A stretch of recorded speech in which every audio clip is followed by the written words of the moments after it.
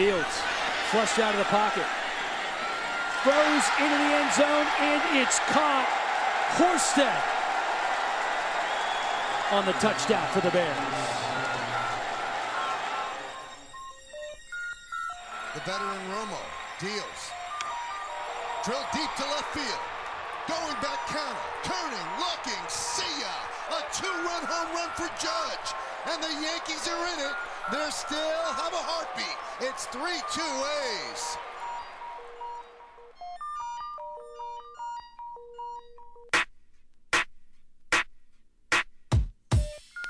Yo, yo, yo, yo, yo, yo. What's up, everybody, and welcome to the Tap Room Sports, a sports podcast unlike any other podcast around. That's right, because it's about two of the greatest things on this planet, sports and beer. I am your host, Jordan Stacks on Stacks Flats. Here as always with my partner in crime, Mr. Big Ballin' Ben Larson. What's going on tonight, Ben? Not much, man. As always, enjoying myself, enjoying some beer. Got a good day out at a brewery today to watch my Giants get the shit beat out of them. But, you know, It hasn't happened much this year, though. That's very true. And then got to watch the Giants or the 49ers kind of destroy on the Raiders. So I know it means nothing. It's preseason, but, man, a W is a W. So I'll take it. Ben, I got to say, man, you Niner fans are hilarious, dude. Because I'm when serious. We win, it's a good thing. When we lose it, there's always a problem. Well, not necessarily you. You're one of the outliers, to be honest. But all over social media, obviously, I grew up in the Bay Area, so a lot of people I know are Niner fans. A lot of people are Raider fans. I know a lot more Niner fans than I know Raider fans. So, and they're all like, even before the game even kicked off, dude, they're like talking shit. Like, I'm like, dude, it's a preseason game, dude. Like, it doesn't even mean anything. Yep. I mean, I don't really like preseason games too much in general. So I don't think there's any base. You can't take any basis on, a team that plays, their starters for, most of the games this weekend, the starters got a drive. And the Raiders didn't even fly a lot of their starters to the game. Yep. So you can't take any bit of, preseason really into account other than, like you've said in the past, just making sure that the young players are growing from a week to week basis and getting that time, getting those reps. And it was good. How was your weekend? How was your week drinking beer? Week was good, man. We had a solid weekend.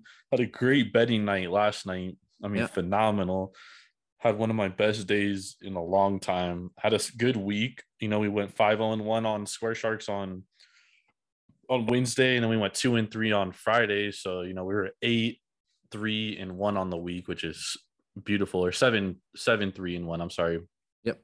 But yeah, man, can't believe I fucking tortured myself watching that fucking shit show of an exhibition boxing match, which we're going to talk about later.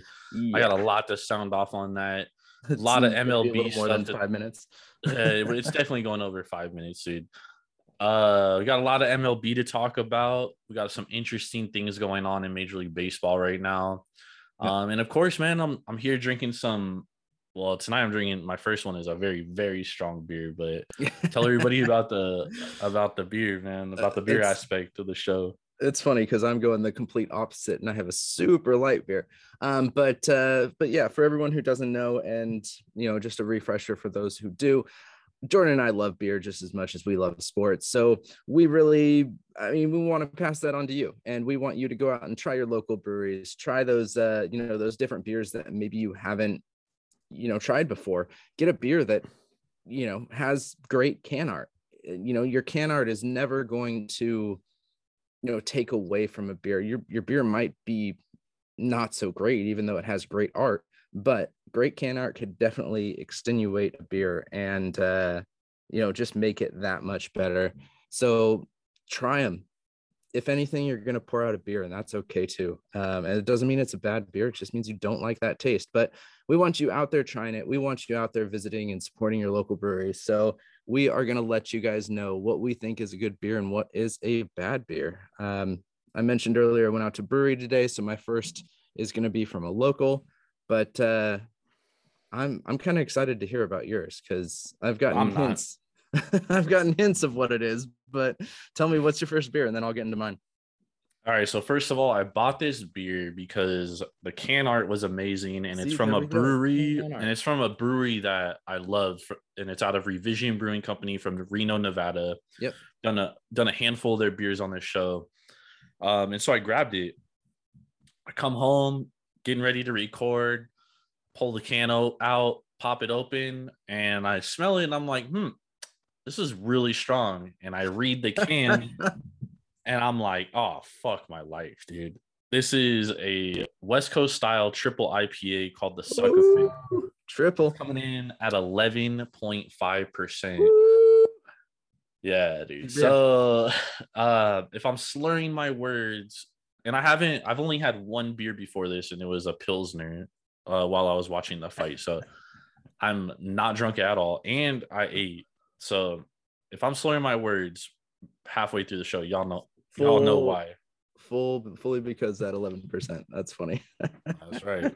What are you sipping on, Ben? Nice. I'm going with so I went over to Hoppus today. It's a brewery out in San Jose, and this is one I tried today. I tried 2 beers. I tried that, and I tried their Uncut Gem, which is a what was it, an amber, and they were both really good. So I wanted to bring at least one of them back. So this is what is it? Barbie's Blonde Ale. And this is coming in at 4.5%. So the whole other side of the spectrum from where you're at.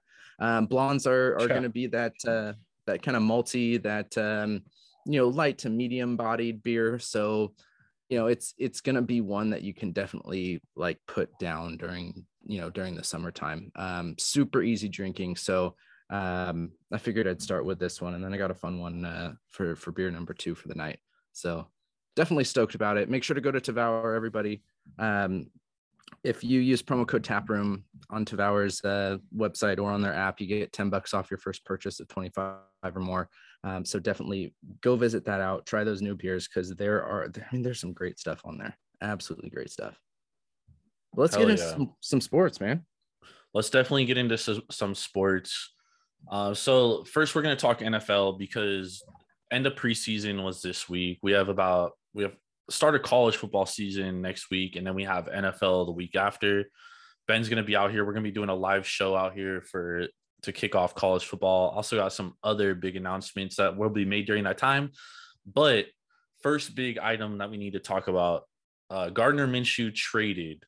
All right. Trevor Lawrence named the starter day after they trade Gardner Minshew to the Eagles for a 6th-round pick, which could be a 5th-round pick if he starts 50% of the games for the Eagles. Yep. So what do you think this means for Jalen Hurts' time in Philadelphia moving forward? I mean, I think it's the complete opposites of what we have in both of these, situations. I think with Philly, you have you have that backup in somebody that can definitely start games, who can take you at least to be a decent QB. But the one thing is Philly already has that backup in Flacco. He could still start games. Flacco's not. He looked good in that 3rd preseason game. He went 17 of 19. He did not. But it's against the 2nd and 3rd string guys. Anybody, especially with Flacco. I mean, dude, he's a Super Bowl winning quarterback. He's still a decent. How many decent is? I mean, he's not good. I mean, but what we really have to look at is the way that what this does to Jalen Hurts, and I think this is what the problem is going to be, and the problem that we had in Miami last year is that there's going to be a quality, game ready, starter ready backup. So if any little problem happens, boom, Jalen's gone. And I think that's what Jacksonville did really well with this trade, is they're giving the reins to Lawrence. They're saying, Lawrence, you've got this. If there's troubles, we're going to stick with you. We're going to grow with you. And this is going to be your team.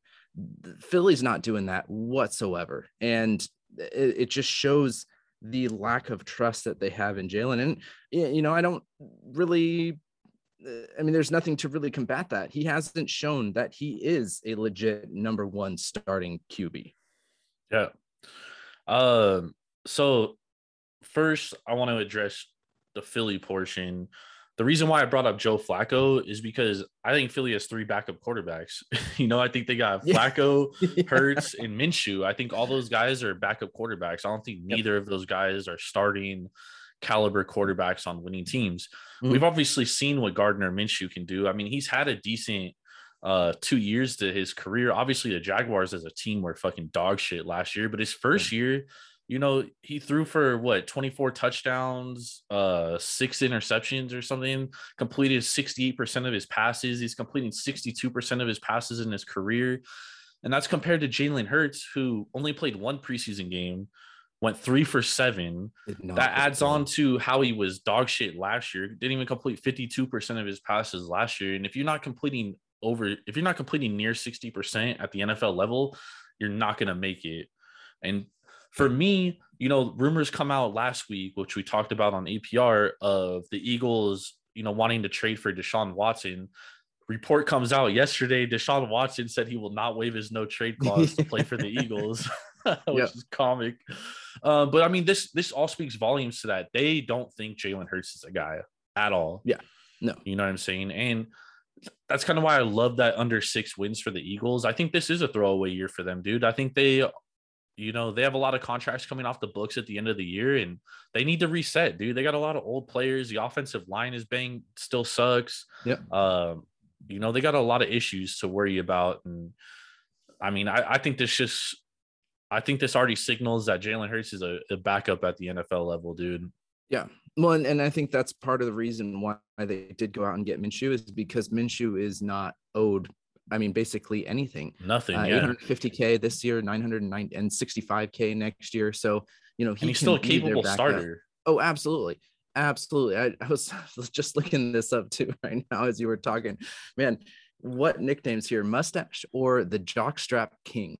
Like Minshew Mania, baby. Minshew Mania too. Yeah. Not listed on Pro Football Reference as one of his nicknames, but Mustache and Jockstrap King. But yeah, I mean, you're right. He's not a true number one either. And neither is Flacco and neither is Hurts. So it's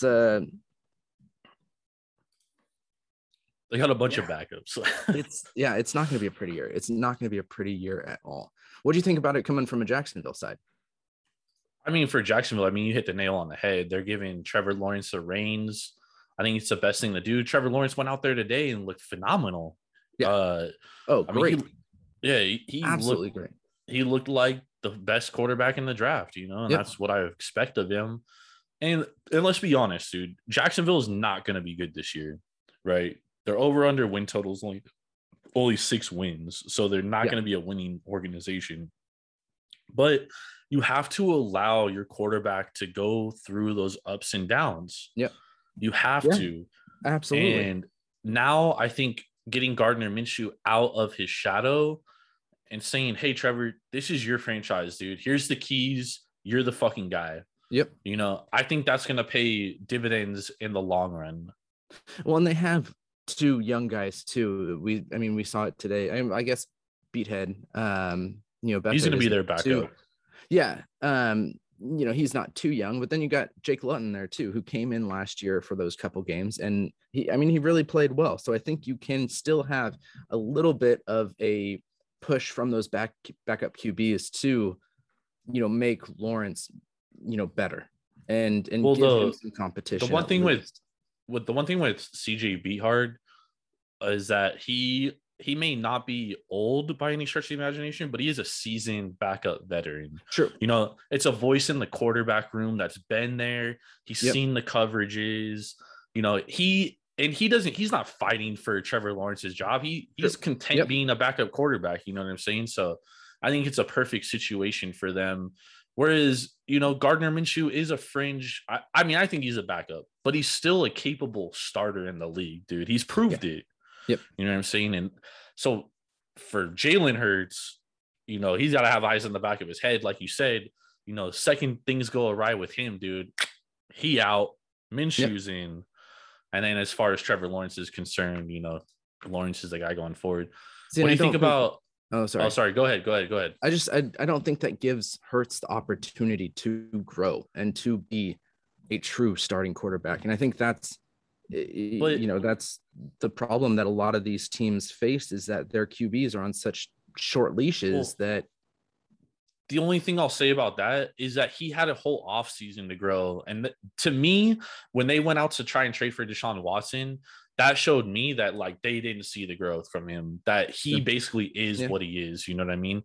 Yeah. Because if normally, especially because the GM that drafted him is still there, right? And they drafted him in the second round. So the last thing they want to do is really just like move on, but you also have to cut ties early. You can't just sit on a guy and fail.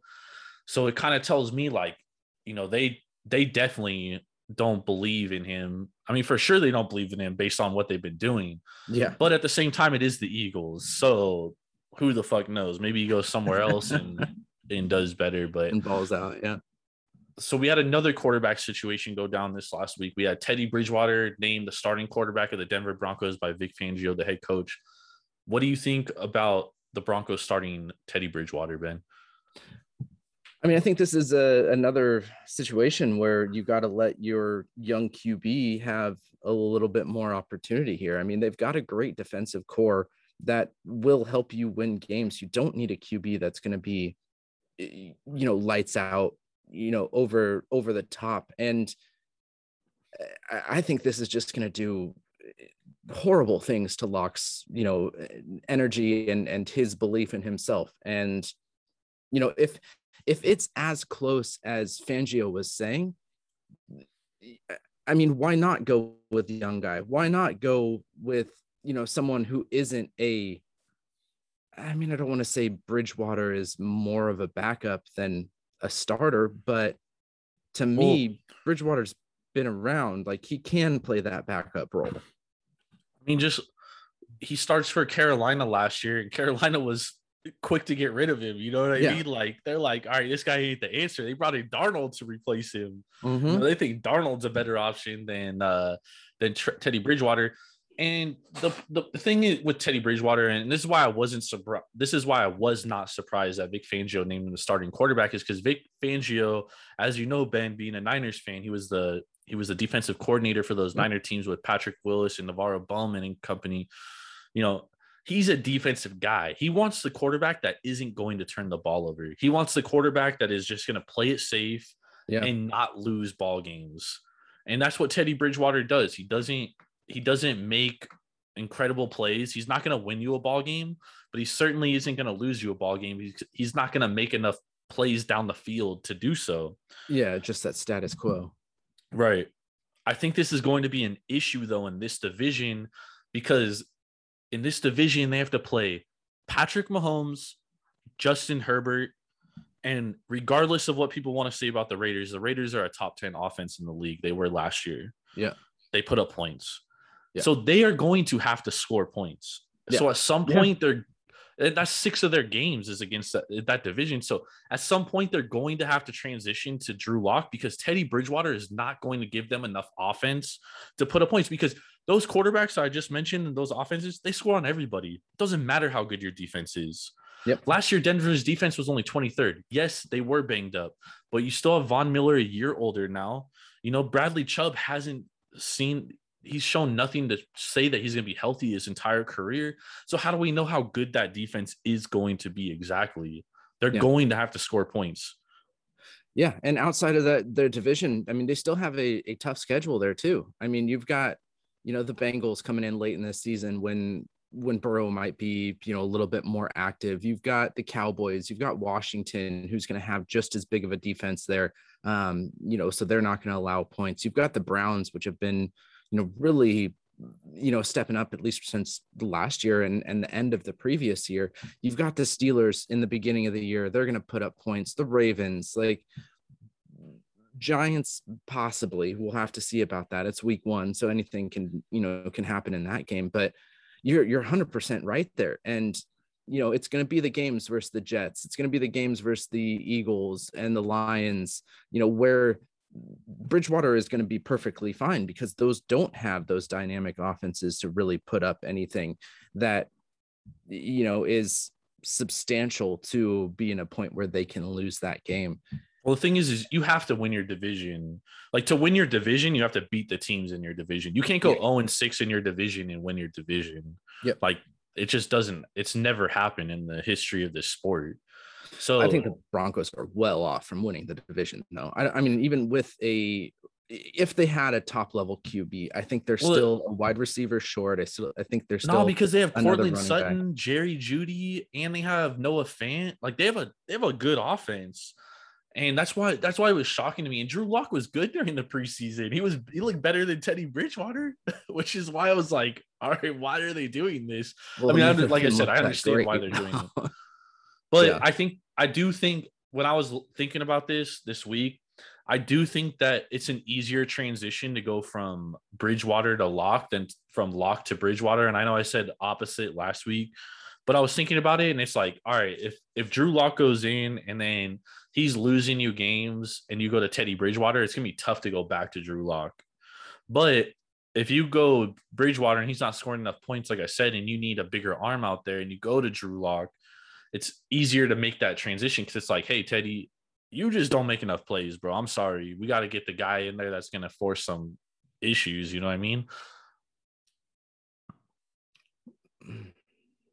Yeah, I still think that's a tough situation because you're going and you're saying you're not good enough. We're going to bring this other guy in, and then, well, I guess you're not good enough is still better.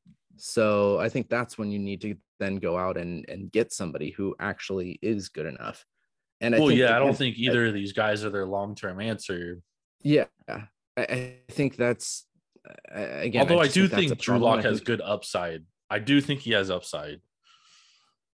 Yeah, really, his biggest issue is like, I'm sorry, his biggest issue has always been that he just tries to make impossible throws. Like, he tries to make throws that Mahomes makes, and that's throws that Mahomes and Aaron Rodgers make. Like, only two guys that do it. He just needs he can still make good plays. Like, he could throw. He has a strong arm. Like, he just needs to take some more simple approaches instead of forcing stuff. Sometimes you do need to take the check down. Yeah. But in Teddy Bridgewater's case, that dude don't ever try to take chances at all. He only checks it down. He's throwing the ball like 3 yards per pass. Yeah. You know what I mean? So that's where the Broncos are going to run into an issue, unless for some reason they rush for like the Niners do, and they just control the game on the ground. Then who knows? Yeah, I don't see that with. I don't see it happening though. Yeah. All right. So what's your biggest worry heading into the regular season? Whether it's a team, player, anything. I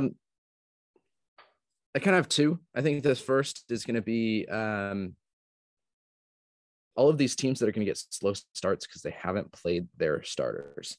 I think we've seen a lot of teams this year, and maybe it's just being more cognizant of that, but no such thing as what? No such thing as players missing a beat, because I mean, dude, the Rams never start their starters in preseason. 2 years ago, they didn't start their starters. They go out and they go into the Super Bowl. 3 years ago. Sorry, 3 years ago. I think that's a more of a one-off situation here. Maybe it's just me. I've seen this year seems so much more noticeable that a lot of these players, these starters, aren't in the lineup, and especially with being back in a regular schedule, not a short turnaround on the season, like they did last year. Or no OTAs and preseason last year. I think it's more important for them to get, to get some snaps in, to get some things, going and moving. So I'm a little bit worried about those teams. But really what I'm worried about is Dallas. With, their big QB, their big money maker. We talked about it with the shoulder issue. not being 100%, not getting any reps for the last year and a half. And now he's expected to go in and really do work. And I think that's part of the, that aura that Dallas gives, is that it is, expecting success. And, as all teams should definitely expect success. But I mean, you're going to be putting a lot of weight on Dak's shoulder. And when it's already not at 100%, that worries me a little bit there. So he's got the wide receivers to make those catches that won't be perfect. But I mean, if we see a slow year from Zeke like we did last year, that big, 2-3 headed monster that we saw 2 years ago in the beginning of last year, that's nothing to worry about anymore. Yeah, my biggest worry is Joe Burrow. Sure. A lot of reports coming out. A lot of reports coming out too from preseason camp that he just not looking too good, not looking too confident, just mentally not all there. So I am worried. And I said when he got injured last year, I was like, dude, this is a type of shit that happens in your rookie year where like you don't come back from, because it just mentally fucks with you, dude. Yeah, we see it often. So that's my biggest worry. What's your biggest? And Waddle, right? His Jamar Chase, excuse me. Even he's not having connections with Chase.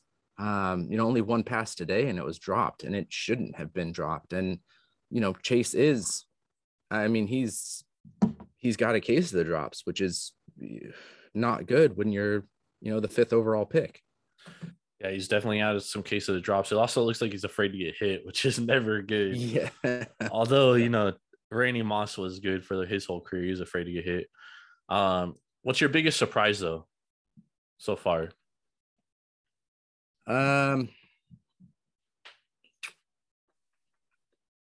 That's a tough one. Biggest surprise so far, I'd say probably the play of the Ravens. Probably the play of the Ravens. They win every preseason game. They've won like 20 preseason games in a row. That's very incredible. True. There's a plus 54 score differential in those 3 games, I think is huge. I'd probably put, I'm surprised how bad the NFC East is again. I know it's only preseason, but Cowboys 0-4, Giants 3-0-3, Philly 0-2-1, Washington 1-2. Like, again, I know it's preseason, but not looking good for that division again. Tough. Yeah, I mean, I'm surprised at the Patriots. I think the Patriots are looking great. Yeah. I was definitely surprised at that, and more so their offense. I mean, we've talked about how their defense is going to be good. I still don't think they're going to be top 5 in the league, but I'll wear that Trey jersey nice and proud. But their offense, it has been what's impressed me. Now it's time for them to step it up versus the number 1 defenses, and that's going to be a little bit more difficult there. Yeah, my biggest surprise has been Zach Wilson, dude. Mm-hmm. This is a guy that before the first preseason game, we were getting reports from fans in attendance at practice saying that he looked like total shit. And he's arguably looked like the best rookie quarterback in the draft so far. So obviously it's only preseason. I don't want to get ahead of myself, but still been a big surprise. Before we move on to baseball, Ben, I do want to make you feel old real quick. Oh, geez. Here we go. 25 years ago today, Tiger Woods made his professional debut. August 29th, 1996. Tiger Woods turns professional. That came out of nowhere, especially when we're talking football.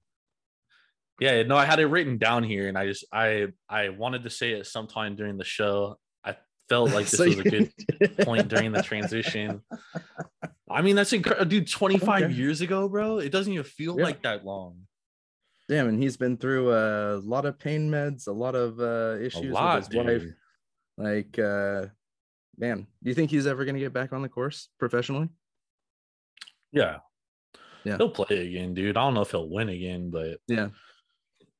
it's crazy because he's like one of the most dominant professional athletes of our lifetime, dude. Like, Yo, absolutely. you know what I'm saying? Like, his run that he had in, you know, the late 90s, early 2000s was stuff of legends. Mm-hmm. I mean, I remember when he played the US Open at Pebble Beach, I think it was in 2000, and he won that shit by like 20 strokes, dude. Oh, like, it wasn't even nobody close. Yep, nobody close. I'm still stoked that, you know, being at Stanford, I can, you know, go in and play the course that he's built. Yeah. I still haven't played it yet, but I will You got definitely, I will definitely get there. And yeah, I just want to make sure that I'm good enough to play that course. Like I'm decent. I'm solid, but I mean, the Stanford course it's a difficult course. So I want to make sure I'm confident before I go and I don't think people realize like how dominant Tiger Woods is, because now we look at golf and, you know, it's so what's the word I'm looking for? It's very like there's a lot of good players, and there's a lot of good players because of Tiger. Like, absolutely. Well, did you all see those today? guys look up to Tiger. Now what happened? They went to 6 extra holes today because it was tied through 18. Cantlay beat DeChambeau through 6 extras today, so they played 24 holes. Surprised DeChambeau made it that long. He has his weeks. You know, where but he has like no short game, dude. Oh man! And yesterday he had a tough day. He hit a couple balls into the water that, of course, he was blaming on the mud. But like, no, fool, you just shanked it. But Motherfucker always got excuses. Exactly. But hey, I mean, when you can hit it that far, it's you know, that takes off a stroke. Gives you an advantage, dude. You know what I mean?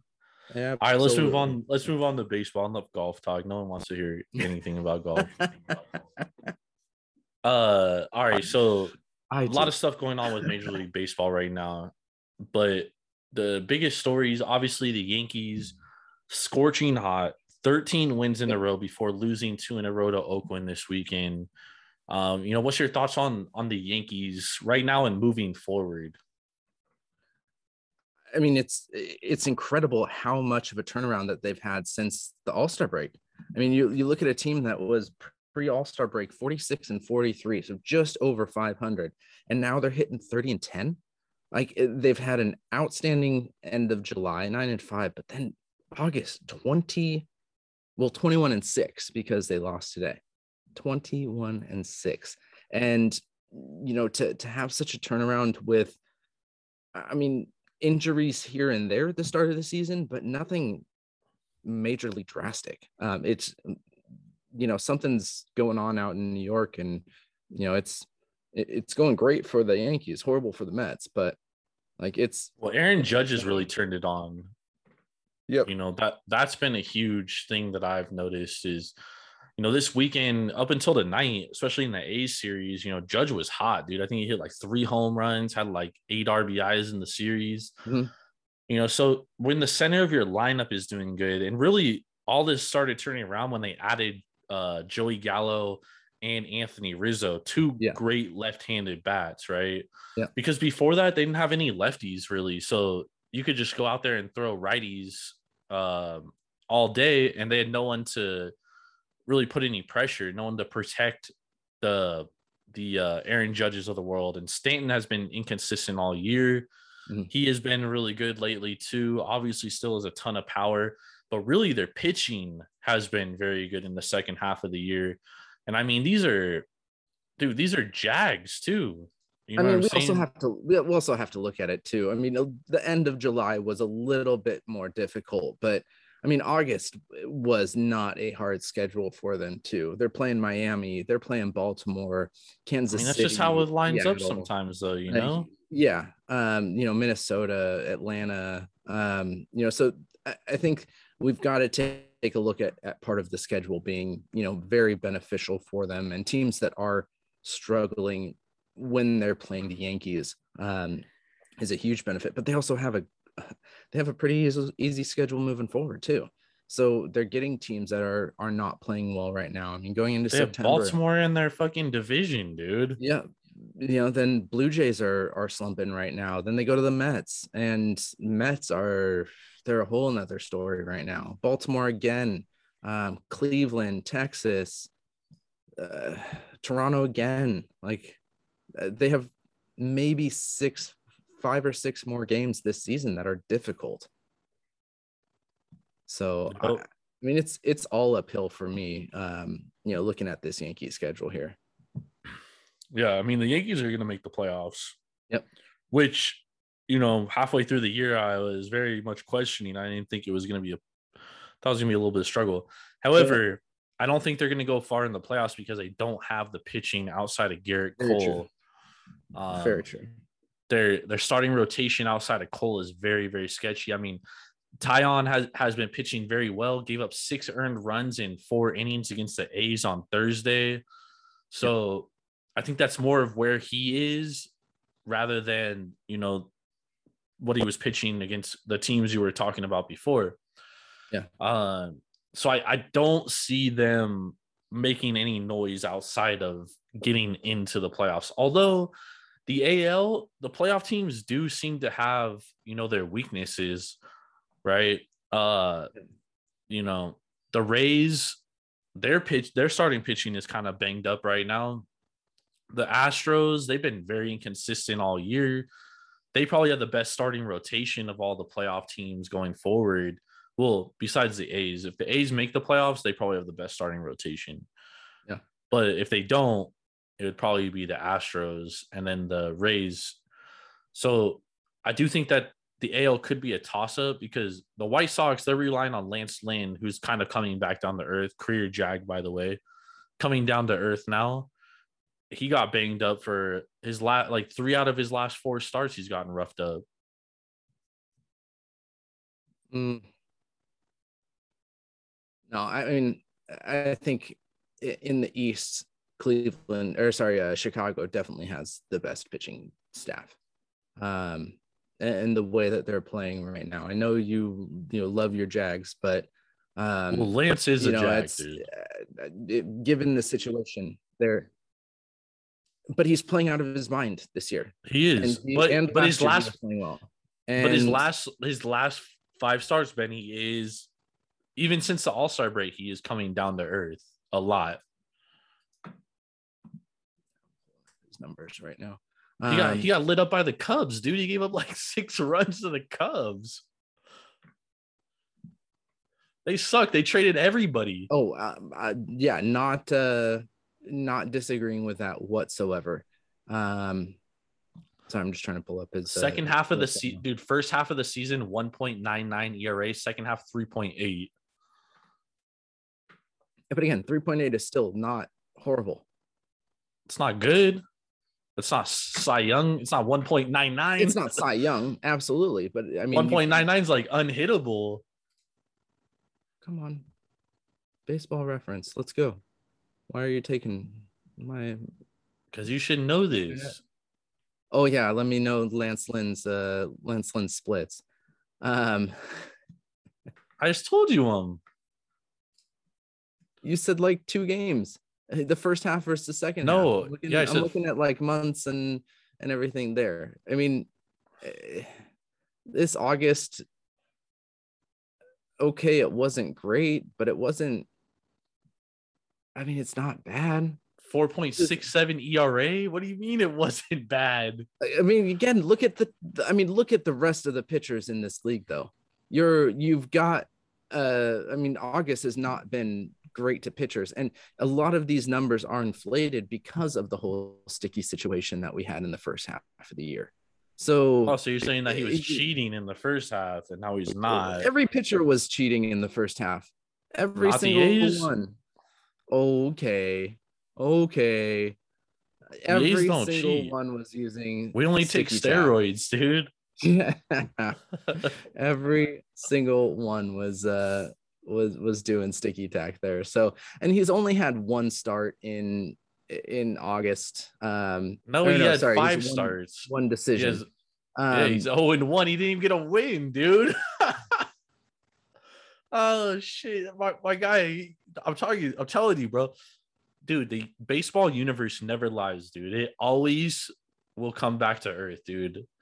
That Ben, you gotta baseball is that one sport, dude, that you cannot the numbers never lie in You baseball. can have good Ever. years. Absolutely, you can have good years. Look at the Giants. That's Yeah, case in but point. They haven't but slowed down. they haven't, but they are because their starting pitching kind of slowed down. Now their offense is taking over. Now watch their it's all going to come down to earth towards the end of the year, and they're going to be first. They're not even going to win the division, and then they're not going to win the wild card game. And I'm gonna tell you, I told you so. The numbers never lie in baseball. They'll definitely win the wild card game. I'm not sure about that first series though against the Dodgers. I don't know if they'll win the wild card game, dude. Although the Reds, man, dude, the Reds just lost 2-3 to the Marlins, dude. What the fuck is up with that shit? India is playing hell of a game, or did play a hell of a series over this last weekend. So that makes me want to think that he's going to get AL Rookie of the Year, or sorry, NL Rookie. Oh, of the Year. he's NL the Rookie of the Year, easy, dude. Yeah. Who else is going to challenge him? It was the pitcher from who was it? Pitcher from Miami. No, That had been talked about. Zach Thompson was up there. Ian Anderson of the Braves, who beat the Giants today, but Ian Anderson was hurt for like a month, so he really doesn't have like a ton of starts under his belt because of that. So that's gonna hurt him. Who are we talking about? We did that preview and who we were guessing it was gonna be. I mean, I definitely think it's gonna be India though. Yeah, at this point, I definitely think I think India's got it. He's Trevor Rogers. Yeah, Trevor Rogers and Gavin Lux. If he didn't get hurt too, he would have had a good shot at it too. Yeah, absolutely. Did he play enough games last year to? He's still considered a rookie this year. Rookie this year, okay. He might even be considered a rookie next year because hasn't played in a minute.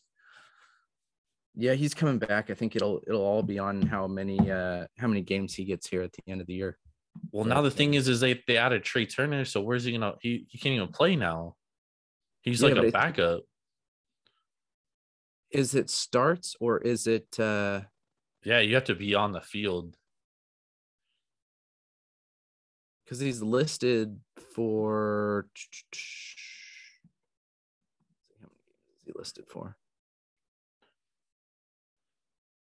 I mean, he's listed for 85 games this year. Oh yeah, so he's gonna lose his rookie status. Yeah. 23 in 2019, 19 in 2020. All right, before we move on, we gotta move on. The Padres and Angels, bro. We gotta talk about these two teams. So we talked about the Yankees; they're really hot. Angels have been dog shit all year, but they have one of the highest payrolls in all of baseball, top 5 payrolls. So do the Padres. I mean, the Padres, they've literally been building their team to beat the Dodgers. And then the Giants come along. The Giants are like, you take a seat over here. We're going to do our guys, work. I'm here. Don't forget about me. I mean, dude, what? And obviously, the Padres have been, they've had some bad luck along the way. They've had a lot of injuries, right? Clevinger obviously hasn't pitched a single game this year. The rotation in shambles right now. They don't even have Musgrove. They don't have who else is hurt now? True Pomeranz. Oh my god, dude. Paddock, Lamet, like a Kella. lot of relievers as well. Whittinger, Pomeranz, Strom, like and I think that's the biggest issue with really both of these teams. The Angels, I don't think you can say as much because I don't think they have as deep of a team as San Diego has, but it really for San Diego, it comes down to their pitching injuries. They built such a good rotation at the end of last year, through the trade deadline, and again just added more on in this offseason, and they just lost all their depth through injuries, and I think that's the biggest issues here is if they had that defense to keep that score low against the opposing teams, they don't have to rely so much on Tatis hitting the long ball, on smart offensive plays, and their offense, I think, is their weaker point. And, if everybody's healthy here, which is also kind of crazy to say when you have Tatis in your offense, because he's probably one of the best offensive players in the league. Yeah, I mean, dude, their offense is still really good, dude. I mean, Yeah. I shouldn't say really good. I should say that the names on there should make them really good. Yeah. However, they haven't been that great. And I think that as a team, they're probably putting a ton of pressure on themselves because they do have these expectations, dude. You have $175 million payroll. You literally were building this team to take out the Dodgers, and here you are. You might not even make the playoffs. They've been the worst team since the All-Star break. I mean, this has been embarrassing. They can turn around and say, yeah, we have all these injuries. Look at these injuries. Yeah. But still, when you have a $175 million payroll, look at the Dodgers, dude. The Dodgers have had injuries all year. Yep. I mean, the Dodgers just went 3 straight games starting relief pitchers. Yep. As starters. But again, I think it's the defensive side of it. You look at LA as they are putting up those offensive numbers, and so is San Diego. But on the defensive side, you've got LA having a plus 209 differential compared to a plus 68 differential in San Diego. So when your defense isn't allowing, when your defense isn't covering for your offense, when they're putting up runs, you're not going to win games. It's going to be, everything's going to be a close game because, you can't stop the runs. And that's the biggest issue that San Diego has been putting up, is that they can put up 7 runs, but they're letting 8 go, and that's a major issue. They don't have that top closer, Melancon. He started off incredible, but then really the last, 5 years or so, even if his time in San Francisco was horrible. And it's just been, on the downhill tread. I don't think you can rely on a closer like that. Well, Melancon was an all-star this year. With Sticky Tack? Oh, this fucking guy, dude. No, but I mean, we've seen a downhill trajectory with Melancon. I think the problem with Melancon is that he's thrown way too many innings, dude. He doesn't have the confidence like he used to have. His inning numbers are probably high. But I mean, I don't trust him. I had such high hopes from him, and I mean, you have a very biased opinion on him because he did suck for the Giants. But I mean, look at his. But he hasn't even been bad on the second. He's been hella good this year. He had a 1.77 ERA in the beginning, in the first half of the season. Now he has a 2.55, which is still good. It's not bad by any stretch of the imagination. I mean, the guy's pitch fucking. But when you're a lights out closer, innings. When you're making, I mean, how much is he making? He's on a huge contract right now. Nah, there's no way, dude. I'll tell you exactly what his salary is right now. Okay, so this is the $3 million. This is the end of his contract. But look at last year, and this is his contract. It was 14 at 14, 20. And then he's at like 9. He wasn't good then. Now he's getting $3 million. $5 million next year. Like, if you're a closer in this game, if you're a closer for a top team like San Diego, I think you should be having a better ERA than 2.5. I think closers should be up there. I think closers should be. He has a 2.03 ERA this year. Nah, dude. Under a 2 ERA is like asking like a ton. I mean, runs allowed per 9. Sorry, that's what I was. I think if you're a sub 3 ERA pitcher, dude, you're pretty fucking good. I mean, you're for a closer though. Yeah, because that means you're giving up, less than 3 runs per 9 innings. So that means you're giving up like less than 1 run every. I mean, you're basically giving up a run every 4 4 outings, 3.5 outings. I mean, dude, you can't ask a dude to like never give up a run, dude. That's like impossible. I want to know. These are professional Mariano hitters. Rivera. I mean, dude, Mariano Rivera, his ERA wasn't always that great either. Guy was fucking lights out, but 2.21 ERA, dude. Come on, Over man. his whole career. Yeah, I mean, he only had like, he had some years. Yeah, I mean, he had a lot of years sub 2 ERAs, but And Melanson I mean, it's just as well. It's just he's not. To me, crazy he's because Mariano not- Rivera only threw 1 pitch too. That's true. Very true. And Melanson did too. I mean, 2016, 1.8, 1.51 with Pittsburgh and 1.82 with Washington. You look at his 2014, 1.9, 2013, 1.13.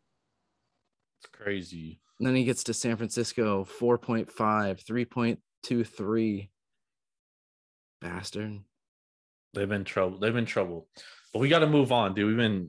We're almost an hour into the show right now. We got a lot more to cover. So let's take a break real quick, get a word from one of our Taproom Sports affiliates. We'll hop right back in here. We got to talk Jake Paul, Woodley, and we got Pour Me Another. Plus, we got our best bet. So stay tuned, stay locked. We'll be right back. It's NFL season, and that means it's time to gamble on football. Don't worry about spending endless nights researching games. We've got you covered. I'm Big Ballin' Ben Larson. And I'm Jordan Stacks on Stacks, lads. And I'm Steady Eddie Martin, and we are the APR Podcast. Join us every Thursday morning as we dive in and handicap every game of the upcoming week. Impress your friends and family with your newfound knowledge of NFL football. Subscribe on Apple Podcasts, Spotify, or wherever you listen to your podcasts. We'll see y'all there. I call it the annexation. All right, we of are Puerto Rico. back. Make sure to go check out APR. That's the Annexation of Puerto Rico podcast. It is a great one this week. We're going to be reviewing all the different awards for the upcoming season, but it is time to get back to beer. You had that really, really heavy one, that triple to start things off. Did you finish? And what's beer number 2? I did finish. Beer number 2. I'm going with a lead. I'm going with a Lead Dog Brewing Company. This is another brewing company I've had a few of. It's out of San Diego, California.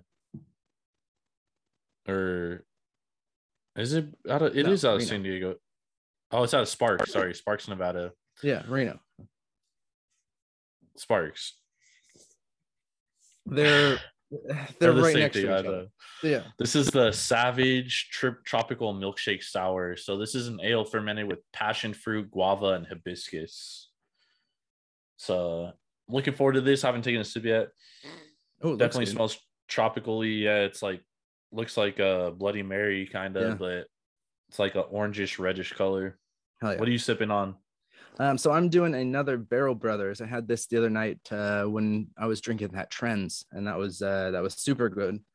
This one I bought because of the can art, not gonna lie.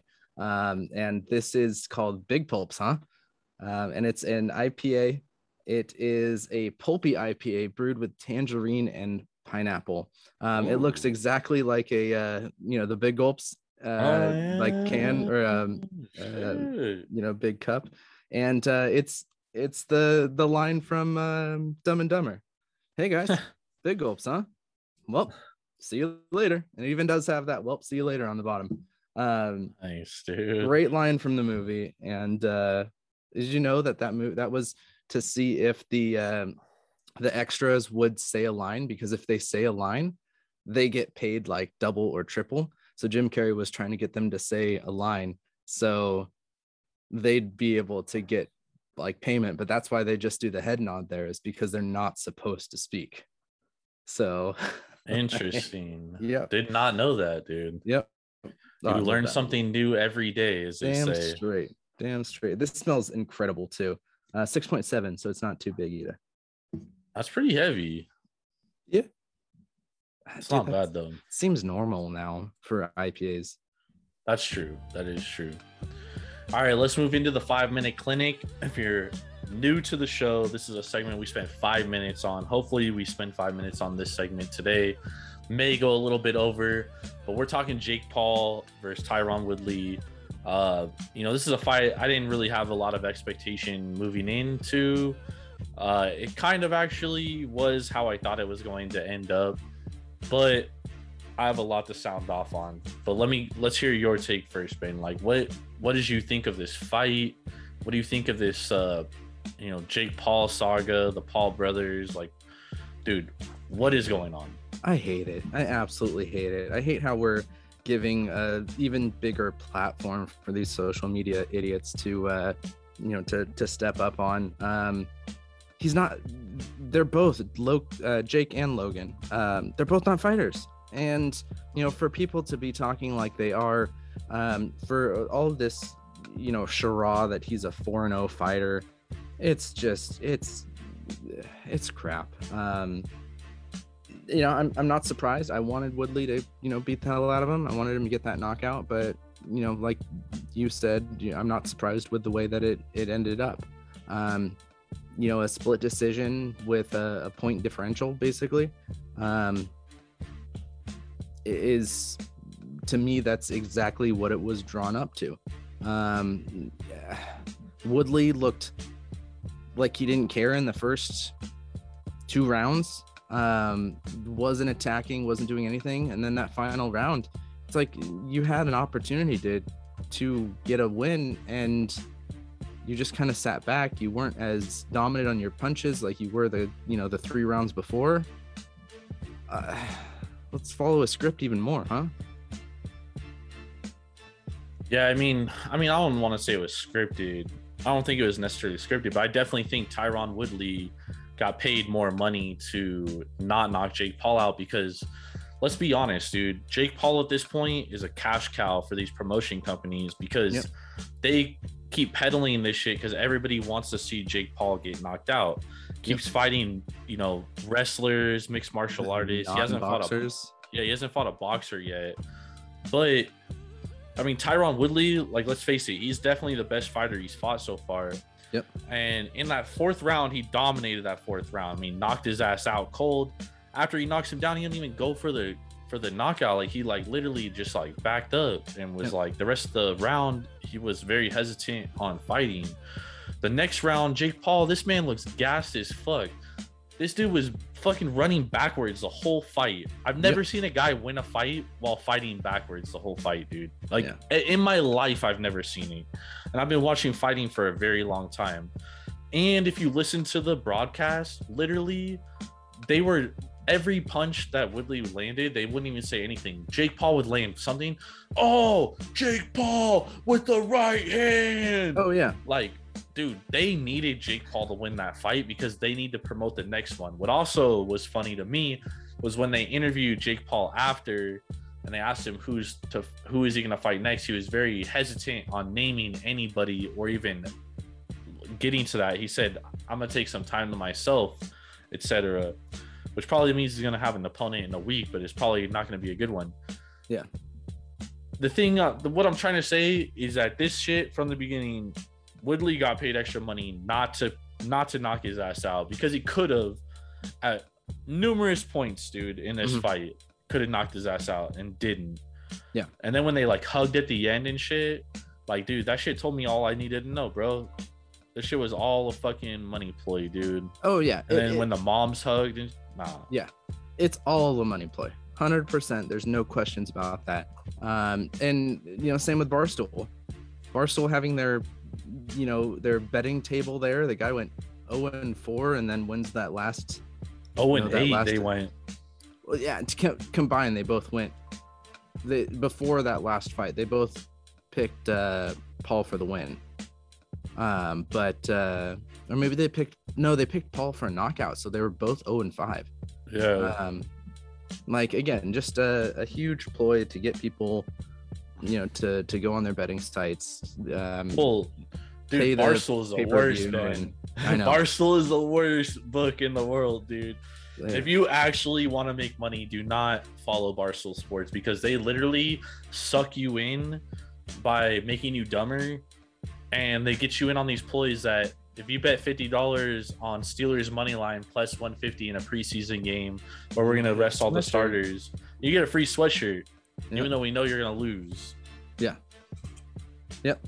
Well, yeah, because that's their sweatshirt costs them what, $5, $10? Yeah, and then you Not get a even 50. 10. Yeah, you get $40 on top of that because it's just going to Barstool. So, I mean, it's a great it's a great money grab, but that's all it is. It's a money grab. So, I think the biggest, played. I think the bigger thing about this too, and I don't want to go on hella long, but this is literally a slap in the face to boxing, dude. Oh, absolutely, absolutely. I'm actually starting to enjoy boxing too. I'm not gonna lie. Boxing's a great sport, dude. Real boxing is fun. Yeah, boxing's a great sport, and the reason why the casual or average fan doesn't really follow boxing is because it's not really promoted as much except for the big fights. True. Right? And this is technically considered a big fight. I guarantee millions of people watch this fight, but you could watch like a top ranked boxing fight every Saturday night on ESPN, and it's better boxing than this, dude. Oh, yeah. I'm talking some great boxing. Yeah. ESPN, you should throw me some money for saying that. Joke. This was an absolute joke tonight. Shit was an absolute joke, man. I feel bad for the sport of boxing, dude. Muhammad Ali's rolling in his grave tonight. That's at 11%. That's at 11% talking. All right, let's move on to our Pour Me Another section for all y'all out there. This is our TMZ aspect of the show. I only had a 4.5%. I should be talking fine. But these are going to be a couple points that we want to just kind of touch on and make sure that they get into the show. So we're going to start it off with the man, the legend, Mr. Tony Hawk himself. He donated he donated a vial of his blood as part of a collaboration with a water company, Liquid Death, to produce 100 skateboards. And what they did was they poured his blood into red paint, and then they used that red paint to paint the boards. But they painted 100 skateboards, sold out instantly. But I gotta ask, did you find one? Did you get your hands on one? Bro, I didn't. And the reason being is because I didn't see that this happened until after the fact. Oof. And literally I didn't see it till like the night after it happened. So if I saw this right then and there, dude, I definitely would have tried to grab a board for sure. Yep. I mean, the Birdman is like a childhood hero of mine, dude. Like, absolutely. I watched that dude do the first 900 ever in skateboarding. I saw it live. I was there in person as a fucking 10-year-old kid. Yeah, I would have tried to get two. I mean, you got to keep one because of the absolute, like, we grew up watching him. And then, I mean, they were $500 a piece, so not cheap but not expensive. But you know that they're selling for 10 grand right now. At least. So flip the other, and you're good to go. But man, what a weird and creepy concept though. Putting blood into our paint, really? Yeah. Okay. Definitely strange. All right. Today we saw Javi Baez. Today being Sunday, we saw Javi Baez give a double thumbs down to Mets fans after booing one of his strikeouts. Well, he actually hit a home run and then gave the thumbs down during this home run trot because they've been booing. In post-game interviews, Javi talked about the disrespect he feels from the boos. Mets president Sandy Alderson, who's an Oakland legend, by the way, was pissed and said such gestures were unacceptable and will not be tolerated. Are you on Javi Baez's side or Sandy Alderson's side? I'm going to say neither. I'm on the fan side. I mean, I'm totally fine with them booing him and booing the Mets for the games that they're just throwing away. They've got a huge payroll. They've brought in great players, and they have no offense. I mean, we saw them being called out already this year, and and still not making an impact in their offensive numbers here. So I'm okay with the fans booing. I'd say I'd probably lean more towards the Sandy Alderson, where you don't disrespect your fans because they're paying your salary. So if they want to boo, they can boo. Yeah. I mean, booing is whatever, dude. It's when you like start throwing shit and like, you know, personally trying to, you know, death threats and all that kind of shit. That's like that's going way too far. I mean, but I also think Javi Baez should be able to tell the fans like, yo, fuck you, dude. You know what I mean? Like, that's his right too. I do think Sandy Alderson has a point. Like, I don't think that's good business, but he does have the right. I feel like he has the right to do that. I mean, dude, like, if I'm Javi Baez and I'm Francisco Lindor and these other Mets players, like, I think the more frustrating part, if I'm a Mets fan, is that none of these players are willing to like live up to how bad they've been. Yeah, like they haven't been good, and like you're gonna get booed, especially when you're like Francisco Lindor, who's getting paid like, you know, $30 million a year to fucking play baseball, and you're batting .212 and you're not playing good. Like, dude, this is New York you're talking about. Like, they're crazy ass fans, dude. They're gonna boo you, bro. Like, you need to be able to handle that. Yep. And I'm surprised that it was also coming from Javi, being a player that just got traded to the Mets. And you know, who knows how long he's actually going to be in New York, and to be giving, you know, the fans a reason. Well, he's a free agent at the end of the year. Okay. He probably won't be back. That makes more sense, but yeah. But yeah, to give fans a reason to hate you, that's not a good look, in my opinion. Not at all. All right, and let's move to our last one of the week. We saw some horrible play reffing, I guess. So on Saturday, worst replay I think we've seen in baseball, and really replays have been a controversy, you know, recently. But we saw Starling Marte called out at third base in the A's-Yankees game when, I mean, the throw over to third, the third baseman, who was it? Who's at third? Odor, that's right. So made the catch, but his foot definitely fell off third base. Marte was clearly safe. You know, anybody who had working eyes could tell that he was never touching third base. But MLB went to the replay center, and the call of out was upheld and confirmed. So how do you think baseball and how do you think all sports fix this? Because it's happening all over the place. Yeah, I mean, this was talking about this call. I mean, this was the worst replay I've ever seen in my life, because they literally went to replay and they still didn't like overturn it. That's the whole point of replay, is to overturn a mistake. I get the ones you don't overturn because you don't have enough evidence, but there was zero evidence that he even touched the bag. Like, you could literally tell he didn't touch the bag at all. On all replay angles, you could tell he didn't touch the bag. So for me, for them not to overturn this is a major issue, because that play could have had major implications on the game. I mean, the guy was at third base. Yeah. You know what I'm saying? Yeah. With one out, which made it 2 outs. So in situations like this, I'm like, why don't we have audio of what's going on in the replay center, audio and video? Because at this point, with sports gambling being more legal, and it goes to, you know, what happened with this Jake Paul fight tonight, dude, is, you know, people are throwing their money out here and gambling high stakes, dude. And you can overturn a call like that, and that changes the implication of a game. And for this Paul Woodley fight, you know, it was pretty rigged the whole time. But in these games like MLB, NFL, NBA, which are supposed to be like true to the sport, integrity, they push all this integrity shit. Like, why do we not at this point have video and audio of the replay centers?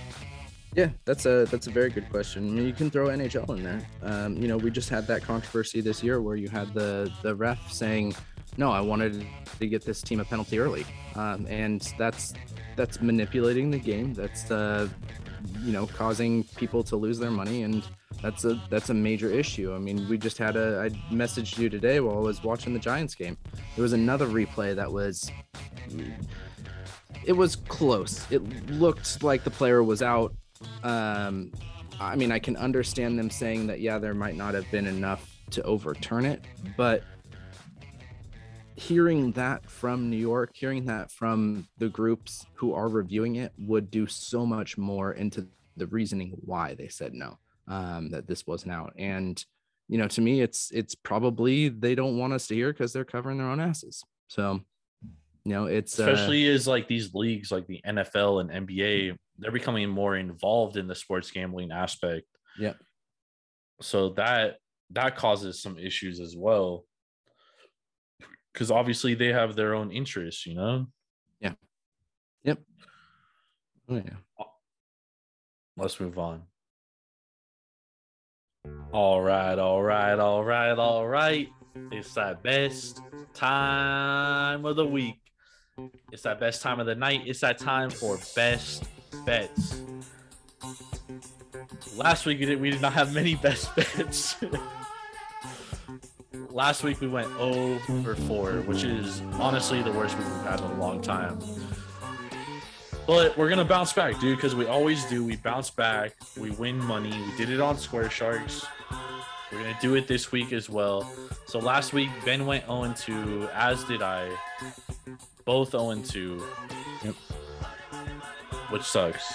But this week we're gonna bounce back. I'm not even gonna mention our bets from last week, Ben. We're just gonna move on and pretend last week never even happened. So what are your 2 best bets this week? We can acknowledge that last week happened. It happens, but we're moving forward. We're definitely moving forward. So to start things off, I'm gonna go with I'm sticking with baseball. I gotta do it. We only got a couple more weeks left of this, so I'm gonna go with LA Dodgers first 5 -0.5 a run over Atlanta.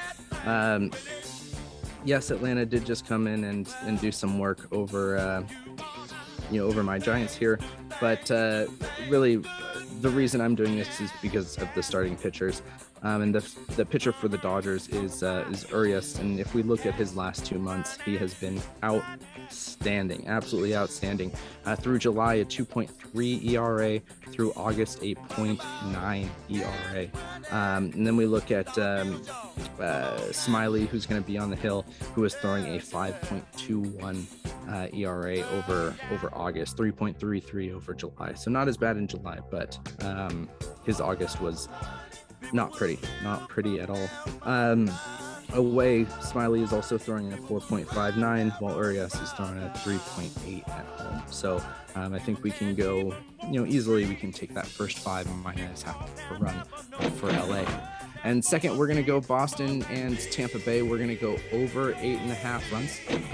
We've got Pivetta and Patino on the hill. Both are pushing 4.5 ERAs. Over the year, Pivetta has a 4.57 and Patino has a 4.53. Both of these guys have been allowing a lot of runs recently. You look at Pivetta's last 3 games and he's allowed 8 runs. You look at Patino's last 3 games and he has allowed 8 runs. So I think we can definitely Pivetta has allowed 9 runs over the last 3, and those are low inning pitches. You've got 4 innings, 1 2/3, and 6 innings. Patino has gone a little bit longer, 6, 6, and 3. So they've been allowing a lot of runs in not so many innings. So even though these are 2 teams that don't necessarily put up, well, actually they do put up a lot of offensive runs here. Tampa Bay is second in the league. Boston is 4th, putting up runs. So I think we can easily say 8.5 over is going to be. Nice, man. I like that one. So my 2 best bets, I'm actually going with your Giants game. I'm going first bet. I'm going Milwaukee, San Francisco. No runs in the first inning. Brandon Woodruff's on the mound. He doesn't give up a ton of runs. And on the flip side, the Brewers don't hit a ton of runs. So I'm going with Woodruff on the mound, not giving up a run, and then the Brewers not getting a run. You know what I mean? Do you know who's starting for the Giants though? Cueto, but he did pitch no earned runs in his last game against the Mets. Mets very similar offense to the Brewers. I know we could say what we want about the Mets. Brewers not a good offense. I mean, they got shut out by Albers, who hadn't pitched in 4 years. It's true. I was not happy with that. And the Brewers really win their games at the end of games. Yeah. You know, they beat up on bullpens. So I like Milwaukee, San Francisco, no runs in the first inning. My second best bet is going to be over 65.5 points for Ohio State versus Minnesota on Thursday. This should be a barn burner. Ohio State has a rookie quarterback this year. Obviously, Justin Fields in the NFL this year. However, did I say rookie quarterback? I meant new quarterback. Yeah. CJ Stroud, who's a redshirt freshman, but has a ton of talent. He's a 5-star recruit. Obviously, they're Ohio State. Ohio State also has 2 of the best wide receivers in all of college football. Minnesota, on the other side, they're returning the most starters of any Division I program. Damn. To an already good offense, only losing Rashad Bateman, who didn't even play last year. So I expect a high-scoring game here at Minnesota, opening night, fans in the stadium. The line is at -14. I would lean Ohio State there, but I love the over 65.5. I think this is going to be a very high-scoring game. Oh, yeah. All right. I mean, there's no way we're going 0-4 again. So Nope. 4-0 sounds 4-0. good. I like it. But man, it is time to move back to our beers. You had the 2 beers, one from Lead Dog, one from Revision. So you're going out of Reno tonight. Tell me how that sucker was, sucker. It was good, man. I've been waiting to do that. I've been waiting. So I had that other triple IPA from Magnum Brewing Company before, which was the NBA Jam one. This triple IPA was a lot better. Nice. You know, sorry, Magnum. I apologize, but this one was easier to. This one wasn't easier one to drink, although still very strong, and it hits you hard.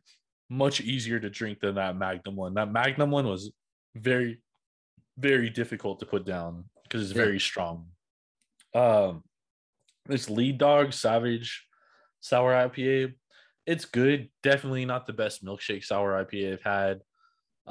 So for the Revision triple IPA, sorry, I didn't give a score. I'm gonna go 4 out of 5. I would drink it again. It's a triple IPA, so I would definitely not drink it every day. I would not suggest anybody drinking it every day. Drink it on occasion, get a can, split it with a homie. Yep. The Savage by Lead Dog. It's a good one. I'm gonna give it a 3.5 out of 5. I would drink it again. I definitely probably would not buy it again though. Okay. So I had the local, and then I had the Barrel Brothers, which is out of pretty local. This is out of Windsor, California. It's Sonoma County, so a couple hours north from here. But we're gonna start with a Hoppus. This was the Barbie's Blonde. And this was a blonde ale coming in at 4.5%. I'm gonna give this one a 4.5. To match the alcohol percentage here. It was an outstanding beer. Part of the reason why I brought it to the podcast. Sorry, this isn't a blind taste for me on this one. But it's absolutely outstanding. It's a beer that you can drink, perfect for summer afternoons when it's nice and hot. I mean, man, I think it was 92 out here today in San Jose. So it was delicious this afternoon. It's a nice and crisp beer, a little bit malt heavy. You don't get anything, really hoppy through this beer. And it's something that I could just imagine, not necessarily pounding, but drinking at a pool, and loving life with it. So 4.5 out of 5. Great job, Hoppus. You never let me down. But the Barrel Brothers, this was the Big Pulp, and this was the hazy IPA. Very hazy. It's a heavy beer to drink just because it's thick. It's got great taste. The tangerine and pineapple really come out both in the nose and in the taste. And I really enjoyed this one. Another great hitter from Barrel Brothers. I'm going to give this one a 4.25. It's that 6.7, I think, is right on the mark, but it's a full beer. You're going to be, you're going to be full after drinking this. You can only drink one, maybe two if you're sipping on it for a long time. So great beer. I will definitely get it again. Outstanding can art. I'll put it up on our Instagram page and our Facebook. But man, good stuff. I had 2 outstanding beers today. I'm super happy. Nice, man. Love it. Hell yeah. But everybody out there, thank you for listening to the Taproom Sports Podcast. We will be back next week. I mean, we're going to be back during the week. We're going to be doing APR on Thursdays as Jordan and I are joined by Steady Eddie to talk about our off-season awards. We're going to be looking at Rookies of the Year. We're going to be looking at MVPs, who we think are going to be winning the divisions, the conferences, and then the Super Bowl itself. Then we've got Square Sharks out multiple times a week where Jordan and I discuss a few individual games and we build the bets from those. So make sure to reach out to us. Let us know what games you want us to, to look over and to give you some good bets for, and we will definitely review those. That is out Wednesday, Friday. So you're getting Taproom Sports Podcast Network podcast all week long. It's beautiful. But thank you. Make sure to check us out on Instagram at Taproom Sports Podcast. You can check out our Twitter at Taproom_sports, or you can check out Jordan's, which is at Jordan Rules TSP. I don't got one. Deal with it. We're on Facebook. Just search Taproom Sports Podcast, or you can go to our website, www.taproomsportspodcast.com. But that is it. I'm Big Ball and Ben Larson here with Jordan. Stacks on stacks on stacks. That's yes, sir. See you next week.